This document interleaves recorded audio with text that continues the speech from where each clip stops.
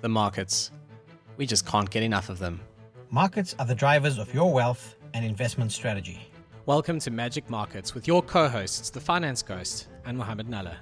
Together, we have more than 25 years of combined experience in the markets. Our recent shows in Magic Markets Premium have included platforms like TripAdvisor, technology businesses like Salesforce, luxury consumer brands like LVMH and Aston Martin, and even an old school industrials group like 3M. For just 99 Rand a month and no minimum commitment, there is no better way to learn about international stocks and how to research them. Visit magic-markets.com to sign up today. Welcome to episode 141 of Magic Markets. I've got to say, I've really been enjoying the way we've been doing the shows lately, where we go off and we each pick a global company and we go and do some research into the latest earnings transcript and pick out some interesting points, and then bring them to the show and discuss them. It's going well. I think the last few shows have been really fun. And it's also quite nice because it keeps us fresh. We go and do the detailed work in Magic Markets Premium. And I think by now, listeners know what the opportunity is there. But we go and do the detailed work. And this is a very nice excuse to just go and refresh our knowledge. And then obviously refresh the knowledge of our listeners as well. Yeah, Ghost, I must echo that. I've been having a lot of fun with the new format. I also think, and I want to reach out to our listeners here, right? In that we've received great feedback from some of you out there. Just engage with us. Let us know what's working for you, what's not working for you. We've taken some of that feedback. It's how we've evolved the show into the current format, and will continue to evolve so that it remains relevant to you as a listener. So on that basis, Ghost, this week, the two stocks that we're going to be covering, again, those of you not familiar with the new format, we tend to cover two stocks. I run through 3 points on one of them. Ghost runs through 3 points on the other. And we then come down to, how does this stack up to some of the original analysis that we had actually done? What's the current temperature check on the market? Ghost, this week, two interesting companies we've covered previously in Magic Markets Premium as well. One being Lululemon, the other being Ulta Beauty. Yeah, absolutely, Mo. I think we've covered Lulu a couple of times in Premium, if I'm not mistaken. I think we have recapped the company. Ulta Beauty, I think we've covered once. And both very much in the sort of consumer space, right? In the US, Lulu is a phenomenal athleisure business that basically invented, yoga pants and then took it mainstream. And Ulta Beauty is I suppose a really, really good makeup and cosmetics and health and beauty business. So, I'll allude to this in one of my points, but some similarities to something like Clicks in South Africa, but also quite a lot of differences. And which one shall we do first? Shall we jump in with Lululemon? Would you like to go first? I'll jump in with Lululemon. And the reason is because, Ghost, you've indicated, yes, it's a company we've covered in Premium before. The first time we covered it was back in April 2022. And I recall at the time it was a company, a stock that you had not heard of. I had, because up here in North America, I was seeing some decent inroads being made. I saw some stores being opened. I saw the brand being very visible. And that was in April 2022 when we did our first deep dive into the stock. We then recapped that in December 2022. Now I'm going to quickly unpack this as maybe a bit of a prep in terms of how is the market, how's the stock performed over that time. In April 2022, the stock was around $377. We liked the business, we liked the growth that was coming through, but we were concerned that the share was trading at fairly lofty valuations, and we had highlighted some of the downside risks. It then played out, and we actually saw the stock test our support 1, support 2, and support 3 levels on the technicals. It actually came through there. It found support around support 3, bottomed out around 280, and then we recapped the stock. We covered that recap in December 2022. It had bounced off the support levels we had indicated, and at the time of the recap was around $320 a share. Very different, incidentally, to when we had first covered the stock, because it was then at the bottom of its trading channel. We, at that time, landed on a long bias, and we actually identified upside targets of around 380, 435, and 485. So for those of you that are actually subscribers, go and check out the historical reports. All the details are in there. At the time, it was trading on a PE of around 31.5 times, and it had a PEG ratio of close to 1 times. So it had grown into its valuation compared to when we first covered the stock, and at a PEG ratio of 1 and the kind of growth prospects we had seen, the brand growing, we actually liked Lululemon at the time we recapped the stock. So how has that actually played out, Ghost? On the latest results, those were Q2 results, we've seen revenue come through at 18% versus consensus expectations of 16%. That was a reasonable beat. I think the market really liked that. And to unpack that, if you looked at where the growth came from, it was 11% in comparable store sales, and the rest was from growth in new stores. So that's showing you that this is still very firmly a growth story. This led to a beat on adjusted earnings per share. Those came through at 22% versus 18% expected. And all of these results basically meant that the market was quite optimistic on the stock. We saw a very strong reaction. We saw double-digit returns come through on the release of the latest earnings. But I don't think it was this beat on revenue or on earnings. I think it was around the guidance. And that's maybe the point I want to land here, is that management were actually remarkably upbeat about their guidance. And this is quite remarkable because we've seen discretionary spend come under pressure. But remember, Lululemon is almost a I wouldn't call it a luxury play, but it's definitely in a very affluent market. And so the interesting point I want to land on here is that it's showing you the resilience of people with higher incomes of that affluent market versus the rest of that consumer discretionary sector. Yeah, resilience indeed, Mo. I mean, it's quite interesting. While you were talking, I went and charted the price earnings multiples of Lululemon versus Ulta Beauty over 5 years. And what you see with Lululemon is it got up to these crazy multiples during the pandemic, and it's kind of grown into them, but it still sits on a 51x PE roughly. And Ulta Beauty, in comparison, down sort of mid-teens, 16.7x PE. So very interesting to compare the two and to just see them as both as growth companies, and they are both growth companies. One piece of feedback we got on Twitter or X was, can you guys always mention the dividend yield? Well, that's very easy in this case because neither of these companies pay a dividend. So the dividend yield is zero. They are both growth stocks, and that is what you need to realize that you are buying here. So speaking of what you need to realize about what you're buying, I want to actually cover what Ulta Beauty is. So for South Africans, which I think is the vast majority of people listening to this is a bit like Clicks, but without the pharmacy. And then you need to imagine that they took their recent acquisition of Sorbet and they've basically integrated it into the stores. So Ulta Beauty has hair salons, they have beauty stuff, but not just the actual products. They also have some of the services. Clicks doesn't really have that services side of the business. They focus more on nurses, for example, and the pharmacies. But interestingly enough, Clicks actually started out as a health and beauty business, whereas Dis-Chem started out as a pharmacy.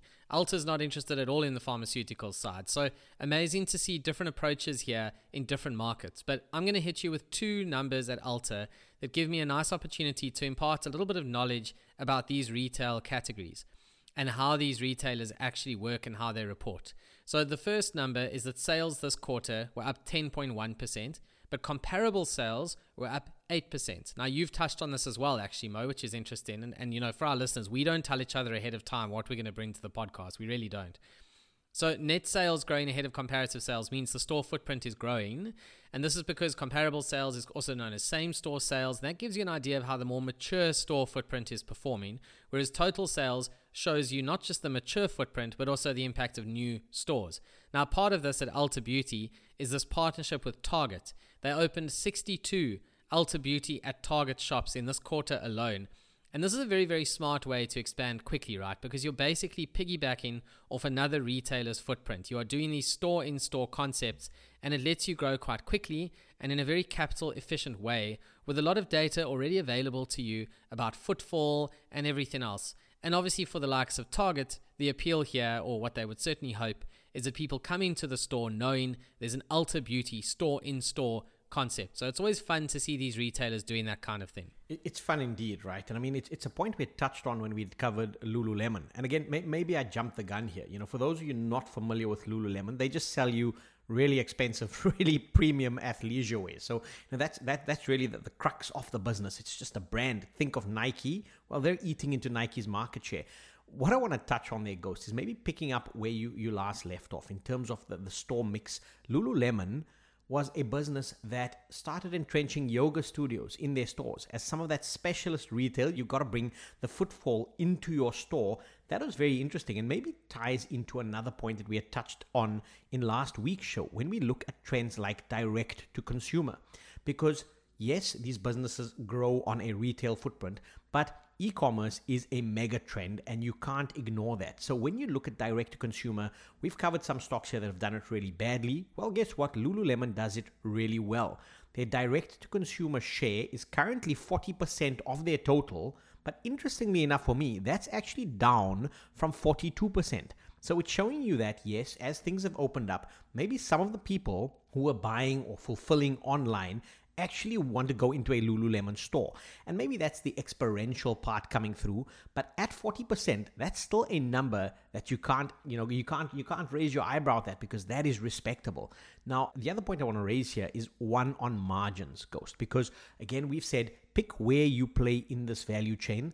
Lululemon's margins up at 58.8% gross margins, and that actually rose by 2.3 percentage points. So this showing you that they're not just a premium brand, but they've had the ability to expand their margins, continue to charge their high prices, and consumers are lapping this up. That's very interesting, because it really does provide a contrast to some other stocks and other strong brands that we have covered where they haven't had the same kind of momentum come through. Yeah, the one thing that these two companies have in common, right, is strong gross margins, particularly at the likes of Lululemon, because apparel has very high margins, or at least it should have very high margins. We actually covered Foot Locker recently. The problem is, as a wholesaler, you don't get the margins, so you really get squeezed on both ends. Foot Locker doesn't have its own, high-end brands, unfortunately, for that company. But Lululemon certainly does. Ulta Beauty does not. Yes, they'll have some private label stuff or house brands, but ultimately they are reselling the world's biggest and best cosmetics brands and health brands and the whole story. But it is still a very lucrative place to play. So I'm going to give you another number now and then use it to once again share some retail knowledge, if that's all right. And it's operating profit margin of 15.5%. Now, this is the margin after all expenses, and it is a lot higher than you will pretty much ever see in a grocery retailer. And that is because health and beauty categories are just really, really lucrative. For whatever reason, the margins are high, and this stuff does not go off on the shelf. So the supply chain is simpler. It just, for whatever reason, it's like the holy grail of retail. And that's why Clicks and Dis-Chem put the dispensaries right at the back of the store. They make you walk down all the aisles to get there. Clicks even gives you a ticket while you wait, and I'm almost convinced that they designed the long queues on purpose, so you're actually forced to wander the aisles just looking for things. Protecting margin is critical for these retailers because they get to enjoy really nice gross margins, and obviously that turns into strong operating profit margin.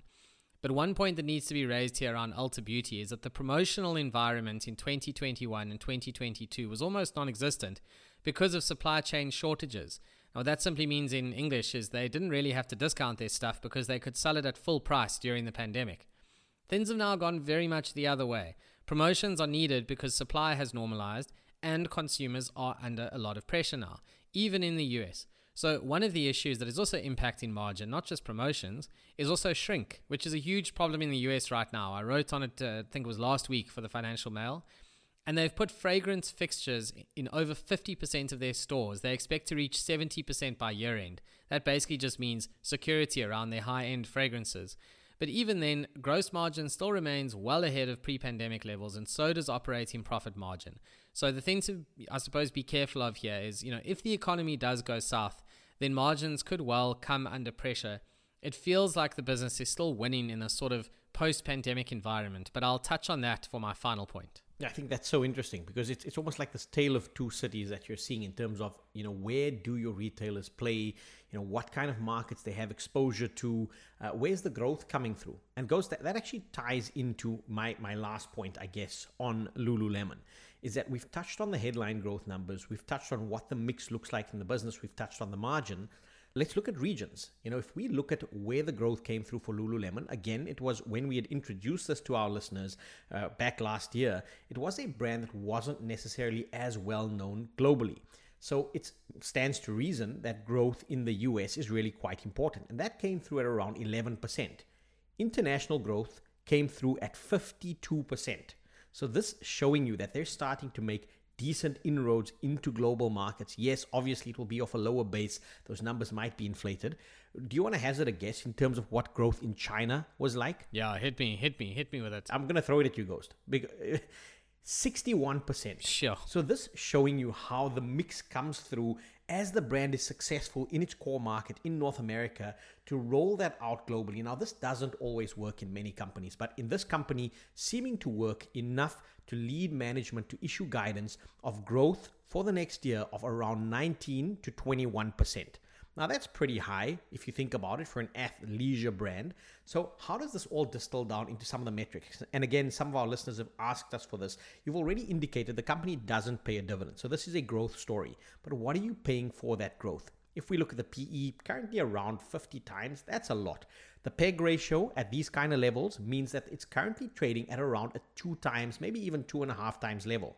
That's starting to look as though it's in fairly rich territory. Another metric we looked at back when we covered the stock last year was what is the ROE, return on equity, versus the price to book ratio. And that's currently at around 2 times, maybe 2.25 times, versus a historic range between 1.5% to 3%. So when we look at all of these indicators, it's telling us that Lululemon's probably trading closer to the upper end of its own valuation ranges historically, and that should give you some reason to pause. If we have a quick look at the charts, it's moved towards its upside resistance. It's probably about another 7% to the upside, but we are overbought on the stock, and support, that's easily around another 15% lower. So the risk reward at current levels isn't great, and distills all the way back down to, is this a company that we like? Yes. Is it a brand that we like? Yes. But what has the price action done? Is that actually priced into the market? And the answer to that is probably a yes as well, meaning that, again, when we first covered it, loved the company, looked a little bit rich. Second time, loved the company, it was probably priced right. Guess what? We've probably gone full circle. And right now, even if we like the brand, like the business, it's probably not at a level where I'd consider getting in. Yeah, that's super interesting. So I'm going to talk to Ulta Beauty's post-pandemic demand as my final point here, and the importance of just being careful of the product mix and how they are making their money right now. So the post-pandemic story in health and beauty is great because people, frankly, just don't want to look prehistoric anymore, hidden away for months on end, going all weird in a lockdown. This post-plague world is full of people just doing normal stuff, right? They're going back to the office, dare I say it, they're going on dates. Humans are vain creatures, and that's good news for Ulta. And that's male, female, everyone. We're all vain, a little bit at least. And the services business inside Ulta loves this, right? Because you go and sit there and you get your hair cut or whatever it is you want to do. And that delivered double-digit growth. And that's mainly hair salons, it's piercings as well. So inflation helps them there. Makeup, that's only up low single digits though, which is not great. And it's very much been driven by the cheaper brands. So I think the important read through here for Ulta is that all is not well with the US consumer. And I must say, we've seen this coming through in companies like McDonald's, which we recently covered in a full premium show as well. Ulta offers everything from cheap brands through to prestige brands. So they are well hedged for changes in consumer spending. But still, it's interesting to see that and what that might mean for other companies as well. As another point on Ulta and how they just service customers, they are quite strong on omnichannel. So they use their store footprint to fulfill orders. And that's a theme we've seen coming through from so many companies that we've covered. 31% of e-commerce sales were fulfilled by store teams this quarter. So that's the benefit of having the store footprint. But what they really need to do to make it work and to keep driving demand in this post-pandemic world is they need to move their store-only shoppers into digital shoppers, because their data suggests 2.5 to 3 times more spend by omni-channel customers than single-channel customers. So in other words, if you're shopping only in the store, you are very likely to spend less than if you then go home, log on to the Ulta Beauty website and order some more stuff, even if you fetch it in the store. Another interesting point, 55% of their e-commerce sales came through their mobile app. And here is a crazy stat to finish as a reminder of just how gigantic this company is. Ulta Beauty has 41.7 million loyalty program members. Now that pretty much puts the Clicks Club card into perspective. I think we can all agree everything is just bigger in the US, and Ulta Beauty is really no exception. But I suppose we have to actually pick one each that we would own. I suppose over the long term is always safest. I must say I haven't looked at the technical levels on Ulta, and you would be better at doing that anyway. So I'd rather comment on the long term personally. What about you? Yeah, I mean, I've looked at Ulta. For me, it's a little more generic. Yes, they do what they do really well, but what's the definitive edge? My choice for long term as a business would be Lululemon. I think the brand is strong. It's really just a question around price. And that's because I like to look at companies that have a discernible edge, a discernible competitive advantage. Lululemon's brand, very similar to Nike, is what I think that competitive advantage is. And it's why I'd probably go with Lululemon over Ulta, just over over the longer term. Over the shorter term, obviously look at the price action because you're not necessarily jumping into a stock at any specific given point in time. What about you, Ghost? I agree with you. In terms of long term, I think Lululemon has got to be the one that's more interesting. I like brands. I mean, we both do. You've got to be careful about overpaying for them, as people who bought Nike have learned the hard way. I mean, even if you overpaid for Lulu, so you've got to be a little bit patient, but sometimes you can wait for these things just literally forever. You know, that is the risk that you face. And especially, I think, on some of the more niche up-and-coming stuff, if it can just keep growing, that share price is not going to come down to the levels you want to see it at. So I'm reminded of some of the work we did around Crocs, you know, and how successfully that thing is growing basically worldwide, especially in Asia. I mean, you've touched on Asian demand there in Lululemon and how strong that is. But yeah, it's a brilliant company. They are, in my opinion, really, really well designed for the modern world of retail. They have these destination stores with a reason to go there, like the exact opposite of Foot Locker. And Ulta Beauty, they're kind of doing it with some of the services, etc. But yeah, it is a lot more generic. You know, you can imagine a lot of businesses that kind of sort of look like Ulta Beauty, and Ulta's going to suffer if the economy goes the wrong way. You know, its margins are sitting well above its historical averages, and that would make me a little bit worried. Whereas I can believe, you know, buying Lululemon and forgetting about it for the next 10 years, I would pick Lululemon on that sort of time frame. But what do you think? As our listeners, let us know. That's where we've got to leave the show this week, sticking with our shorter format. Hit us up on social media. It's at Magic Markets Pod, one word. You can find Ghost and I on X as well. It's at Finance Ghost and at Mohammed Nalla. We'd love to hear your feedback also about how you're finding the new format on the show. And until next week, same time, same place, thanks and cheers. Ciao. This podcast is for informational purposes only and is not financial or investment advice. Please speak to your personal financial advisor